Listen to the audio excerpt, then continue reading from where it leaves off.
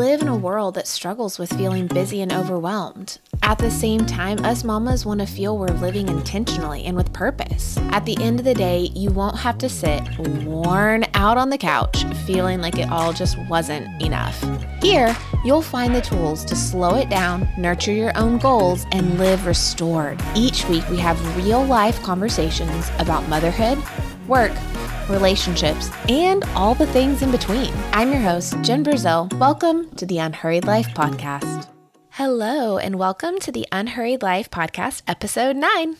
I was totally taking notes from Crystal Stine during our chat. She is so unbelievably wise and tends to hit the nail on the head with so many common issues us mamas are facing when it comes to freedom from shame and guilt. Crystal is a mom of one, sweet girl, an author, a speaker, and lives in the Northeast. I must say I'm very jealous of their fall, but maybe not so much the winter. As the new year is literally around the corner, Crystal shares so many helpful applications to creating a fresh, new outlook on life and purpose. I'm so excited for you to join in. Well, first, I am just so excited that we're talking. I know. This is fun. I love doing podcasts. So thank you for inviting me. Of course. Let's see. First, tell me about your book, because I love the name, Holy Hustle. Yeah, I am kind of obsessed with the title, too. It's been really fun. So it was a topic that I'd been talking about and writing about for a couple years, and just came out of a season of just real failure. Like, things did not go the way that I had planned in my head.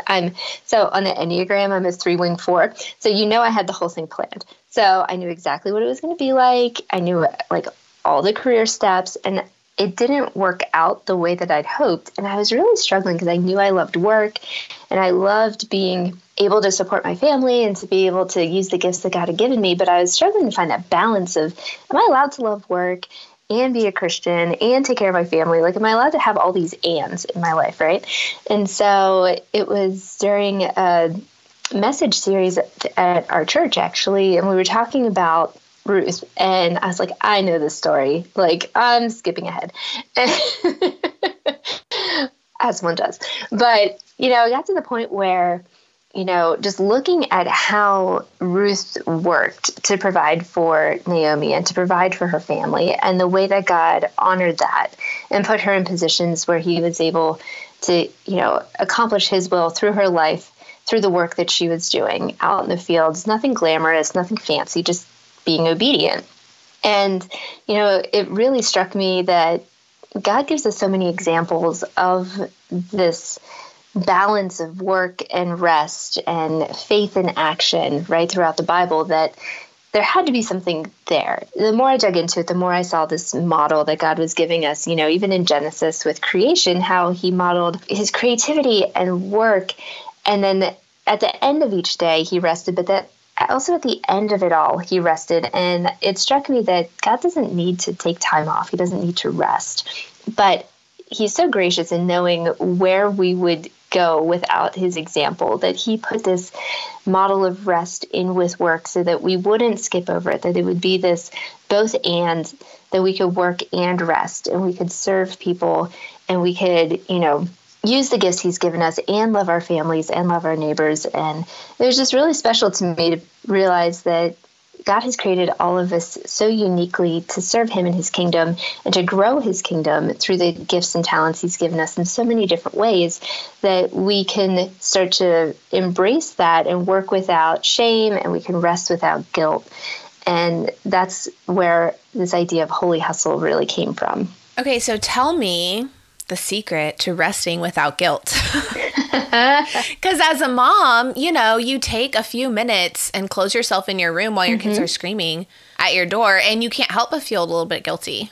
It is hard. I think that we, especially in the United States, live in a culture where rest is not something that is honored. And so the guilt comes with that. So everything that we see, all the people who are successful or people we follow on social media who are doing big things, the amazing things, they're all being rewarded for hustling in the work 24/7, go nonstop kind of way. And other countries embrace rest. There's countries that they shut down in the afternoon so everybody can rest. And, there are countries in the world where, they encourage like several weeks of holiday, right, to go on vacation with your family and rest. And that is just not the culture in the United States that we live in, where, work is honored, but rest is not. Rest is lazy, or it's escaping, or it's, missing out on an opportunity. And we feel like we have to rush through rest, and that's not the point. And, it's really been that understanding that, especially coming from a place of, a Christian perspective, that being in the world but not of it, there's a lot of things that we do that are different or look a little bit weird to the people around us who maybe don't have the same faith background. And I just kind of embraced being a little bit weird for Jesus. And if that looks like not feeling guilty because I need to rest, or that my rest looks different from somebody else's, then I can, as long as I know that what I'm doing is in line with God's will for my life, and that I'm honoring him and I'm honoring the people that he's put in my life, then I don't really need to worry about feeling guilty about missing out on anything, or that I'm going to, mess up his plan, or mess up my daughter because I don't spend every waking minute with her, right? It's really understanding that, if it was good enough for God to be able to model work and rest, and he rested, then why do I think I'm better than that I don't need it? And that was really a wake-up call for me, that I was pushing through and trying to strive and make things happen. And I wasn't trying to build a life that modeled Jesus. I was trying to build a life that promoted myself. And understanding too that God created me in a really specific way to be creative and to work and to do certain things that, there's nobody else on the planet who can do what each of us do in the way that God created us to do it. And, to look at the way that I rest as something that can also be unique and different. So rest for me often looks different because I spend most of my time in front of a computer by myself, not really interacting with anybody, just the nature of the work that I do as a writer and working in communications and social media. And so in order to recharge and feel refreshed and reconnected to God, that's usually me being around people. And it looks a little different than, quiet time and, candles and fuzzy blankets and all of that. And being able to really say, okay, the best way for me to continue to do the work that God has given me to do is to take the time to reconnect with him. And that's really what rest is.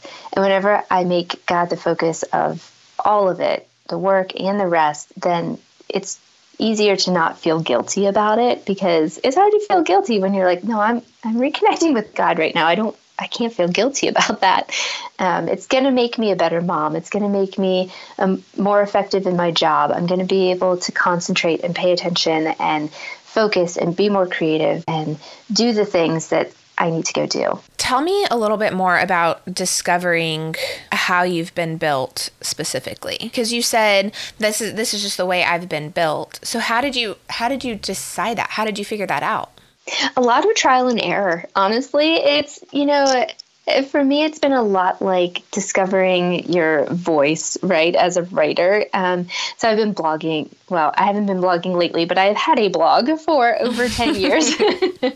And it was a lot of the same process of, the reason why I started writing was, a very personal reason. It was basically this private journal that I just was keeping for myself. And then I was like, oh, well, maybe my family wants to know about it. And then I started following other blogs and other writers. And I was like, well, they seem successful writing like that, so maybe I should try it. Well, you don't adopt somebody else's voice. That's not really how that works. You just are replicating something that's already out there. And so realizing, okay, I tried that, it didn't work. I tried that, it didn't work. I tried that, it was kind of okay, but not quite. And so going through just taking the time to explore what really works for you, and spending time in the Word and asking God to help you identify how he created you. What are the things that bring you joy? What brings you energy? Is it being around people, or is it having quiet time? How do you feel most connected to God? And you do sometimes have to try different things. It's if sitting in a quiet room and reading scripture early in the morning before your kids wake up is what you need to be able to start your day, then that's absolutely how God made you. And that is a beautiful thing. But if, listening to scripture, being read to you in your car, on a podcast, on the way between dropping your kids off and going to work is how you connect with God and how you get excited to hand over your agenda to God that day because you're filling your mind and your heart with scripture in the few moments of quiet that you have, then that's okay too. And, it took a lot of realizing that a lot of the ways that I was trying to make rest work in my life was because I wanted the cute picture on Instagram, or I wanted it to fit into a certain style, or I wanted to be part of a specific group that was doing it a certain way. And none of it was really restful. It was actually very stressful for me, trying to figure out how to make this work for everybody else, but it wasn't helping me. And, once I kind of settled into, all right, so, the way that our brains work, it's really kind of interesting.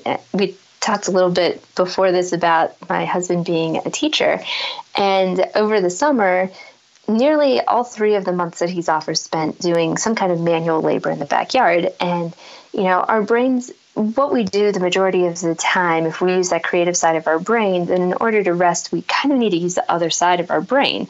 And so for him, he's, in a job that's very intellectual, and he's teaching and he's pouring it into kids all the time. And so then over the summer, in order to rest, he is out there working with his hands.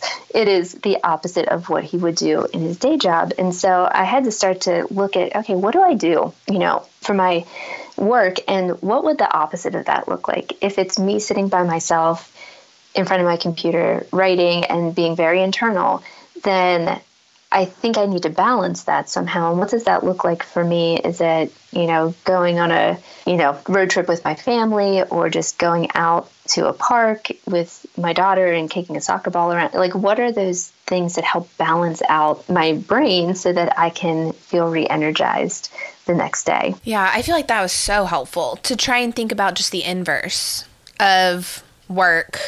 So what's work for you as a writer, as a mom, as a business owner, as a teacher? What's the inverse of that? That's going to be sort of what could possibly bring you rest. Is that what you're saying? Yeah, absolutely. And the way that you feel freedom from shame and guilt is, while taking rest, is you just simply choose it. Mm-hmm.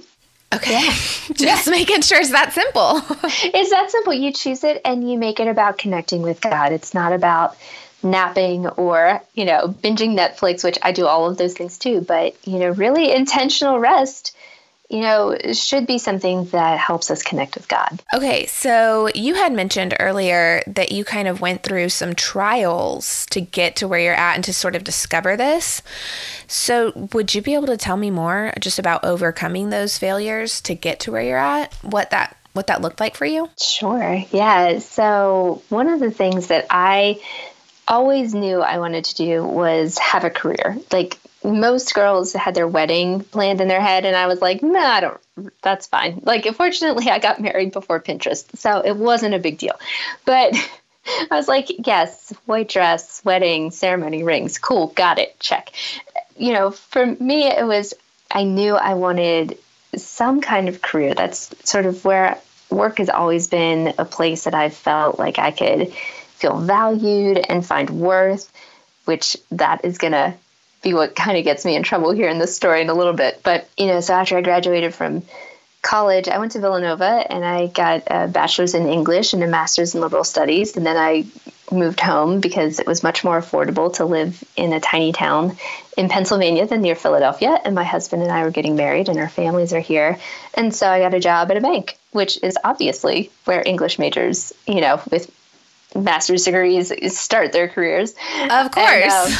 And, as one does. But it was an interesting experience. I was only a bank teller for like a year, and there was kind of a mutual understanding, like, hey, you should not count money anymore. Numbers are not your thing. And so a position in the marketing department opened up, and I jumped on it. I was like, this sounds like fun. I had no marketing experience, and it over the course of 7 years in that position, everything I know about marketing and communications, I absolutely learned on that job.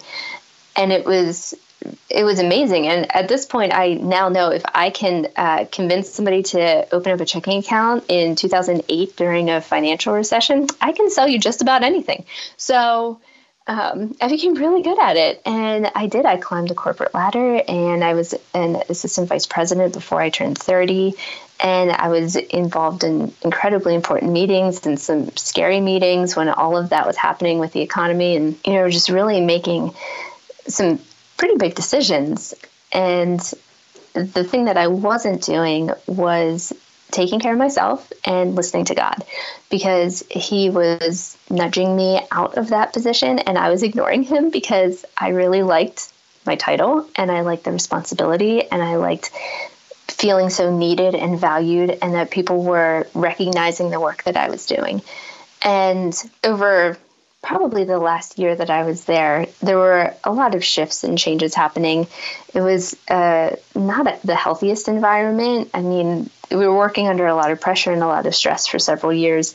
And it wasn't something, at that point I had my daughter and went back to work. And after that, things just weren't quite the same. And I felt like I was working with one foot, sort of in this new realm of motherhood, which I felt like I was failing at every 5 seconds, and the other foot in this career that I loved, but which I really felt was moving in a different direction. Why do you think that was, that you felt like you were failing once you had your daughter? Well, it was more that, I knew how to do the job that I had at the bank. I had gotten to a point where I knew I could do that. Motherhood was completely new, and it was honestly something I hadn't thought about much. I mean, she's our only, she will be our only, and, God put it on our hearts that it was the right time for us to start a family, but I had no idea what I was doing. I have a twin sister, so I never had like little sisters or little brothers. I wasn't ever around babies. I didn't know what to do with babies. Like, it took me probably a solid week of bringing her home from the hospital to stop being like, so who's going to come pick up this kid now?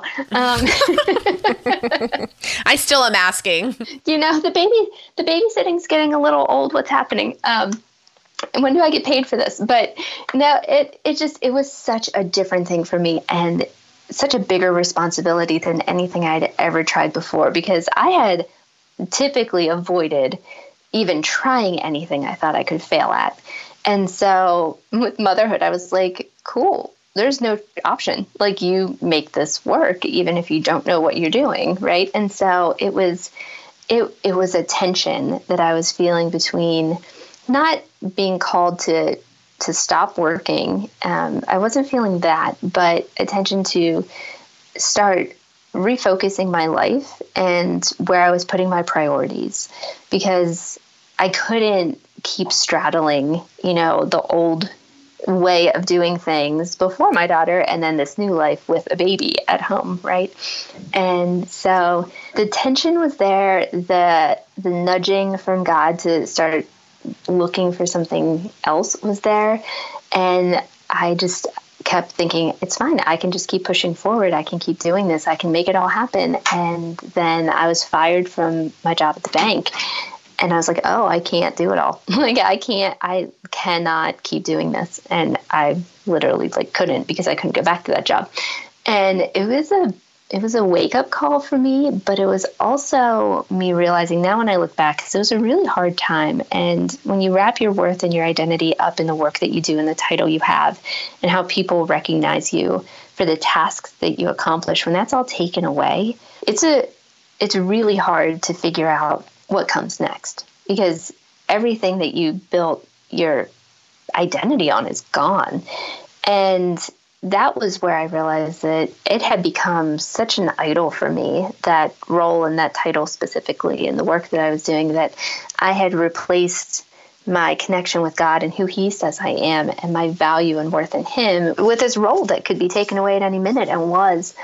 And it also made me realize that there were things that I felt like I was being called to do now with what I knew about marketing and communications, and I felt like there was something more I could do for God with it, but I wasn't willing to look for those opportunities because I was in my comfort zone over here and I wasn't willing to give it up. And so when I was fired, I had no choice but to say, all right, what what else is out there? How can I use these tools, these gifts that God's given me in a different way? And so that's sort of how he opened the door for ministry for me. Okay, that's an incredibly positive outlook on being let go. So did any of that surprise you? Like, as a person, like, oh, wow, I'm a little bit stronger than I realized I was. It took, let's see, what year is it? How long has it been? If you would have asked me these questions 5 years ago, I wouldn't have had the same story. Okay. God is so gracious to allow us the time to heal. And it took time, and it took counseling, and it took just some guidance from people who have gone through it before to realize that, no, that wasn't the end of my story. That was something that God was using to push me to where he needed me to go next. And so it helped me. I really had to redefine success and failure because of it. Because, for me, failure was always, oh, you fail and then that's it. That's done. Nobody wants you. Nobody can use you. There's nothing left to contribute.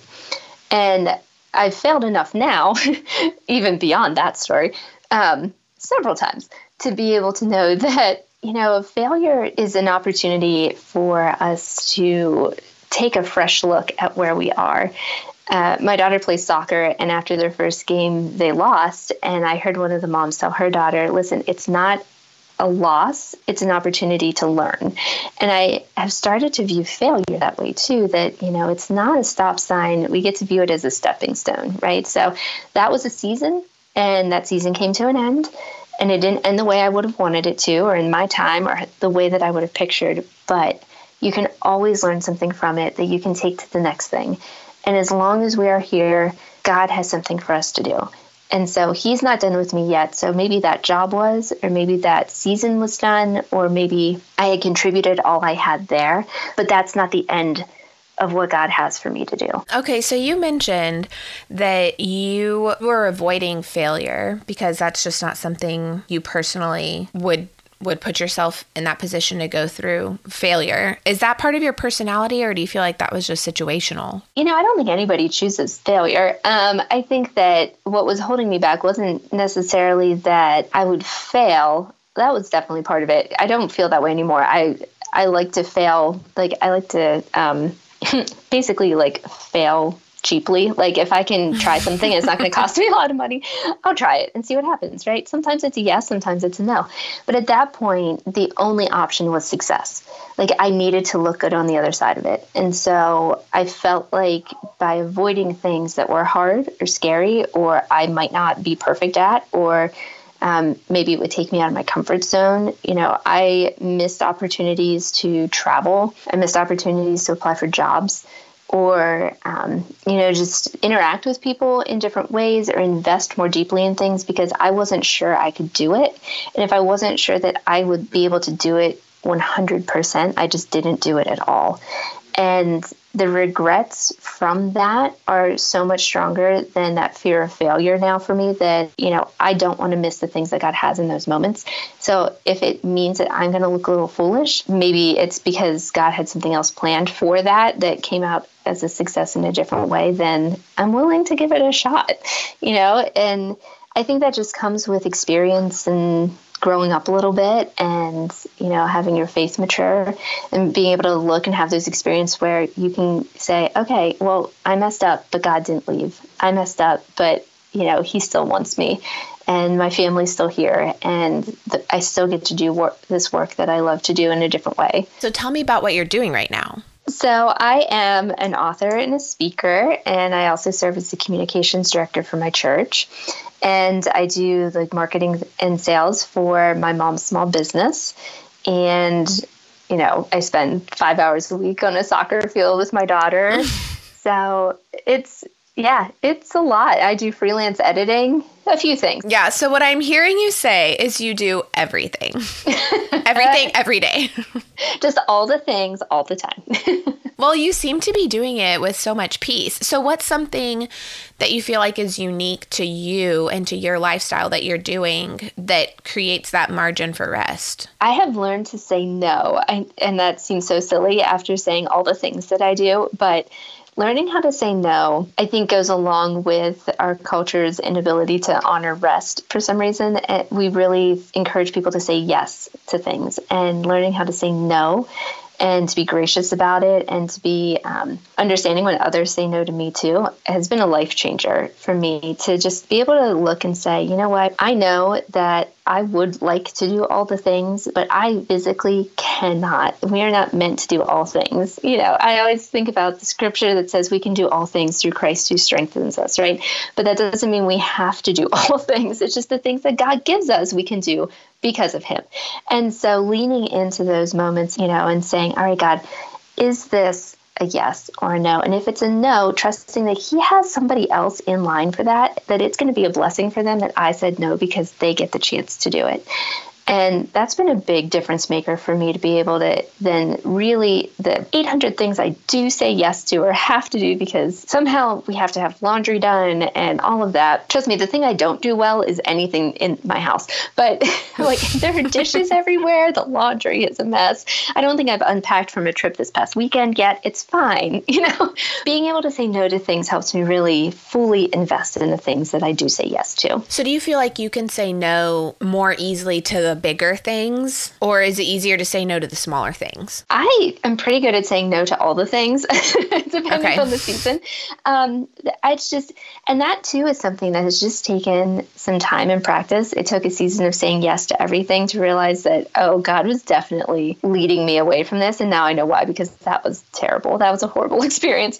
Or, saying no to things. I think you have to practice it. It's not something that comes easily. We all want to be asked and invited and included. And so when those opportunities come up, we want to say yes. And it's just been learning that not every yes is a yes for me.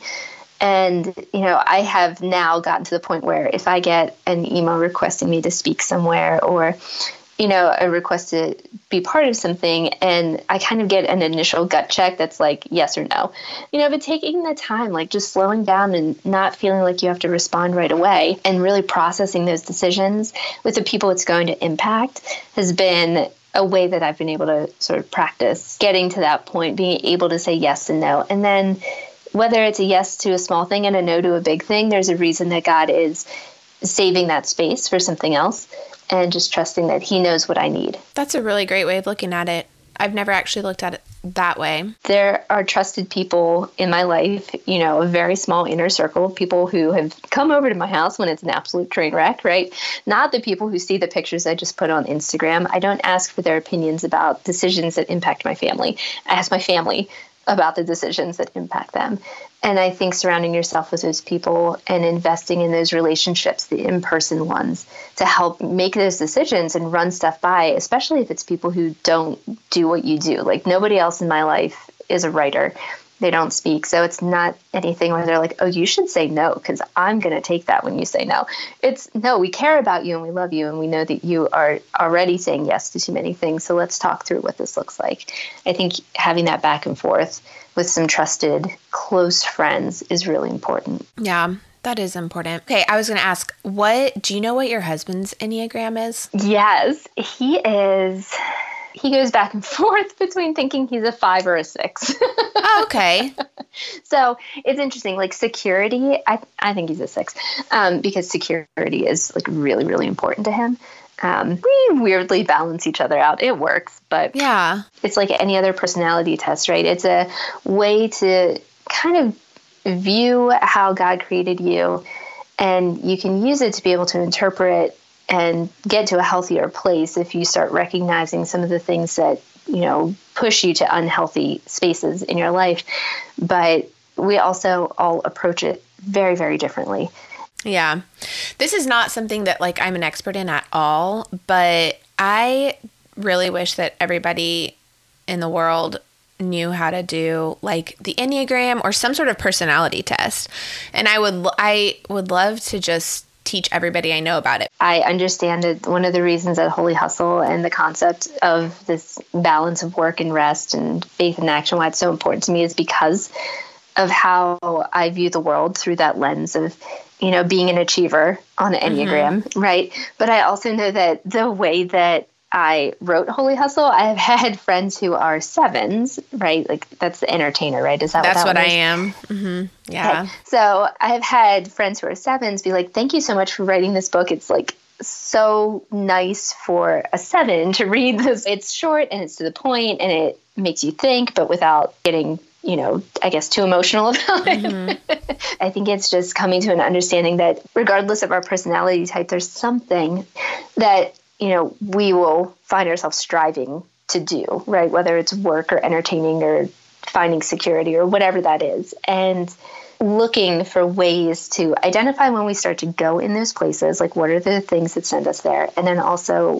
what does it look like to just be in that sweet spot of, just resting in that unhurried life, right?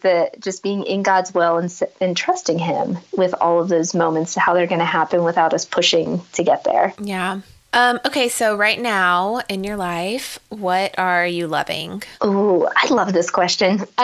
Listen, the pumpkin cold brew from Starbucks is kind of my life right now. It's amazing. I think it's the cream on top. It is. Also, it doesn't taste like a candle. Yeah. Pumpkin spice can get really candly for me. And so I like that it feels like fall, but it's not extra. Like it's not too much. It's just a nice balance.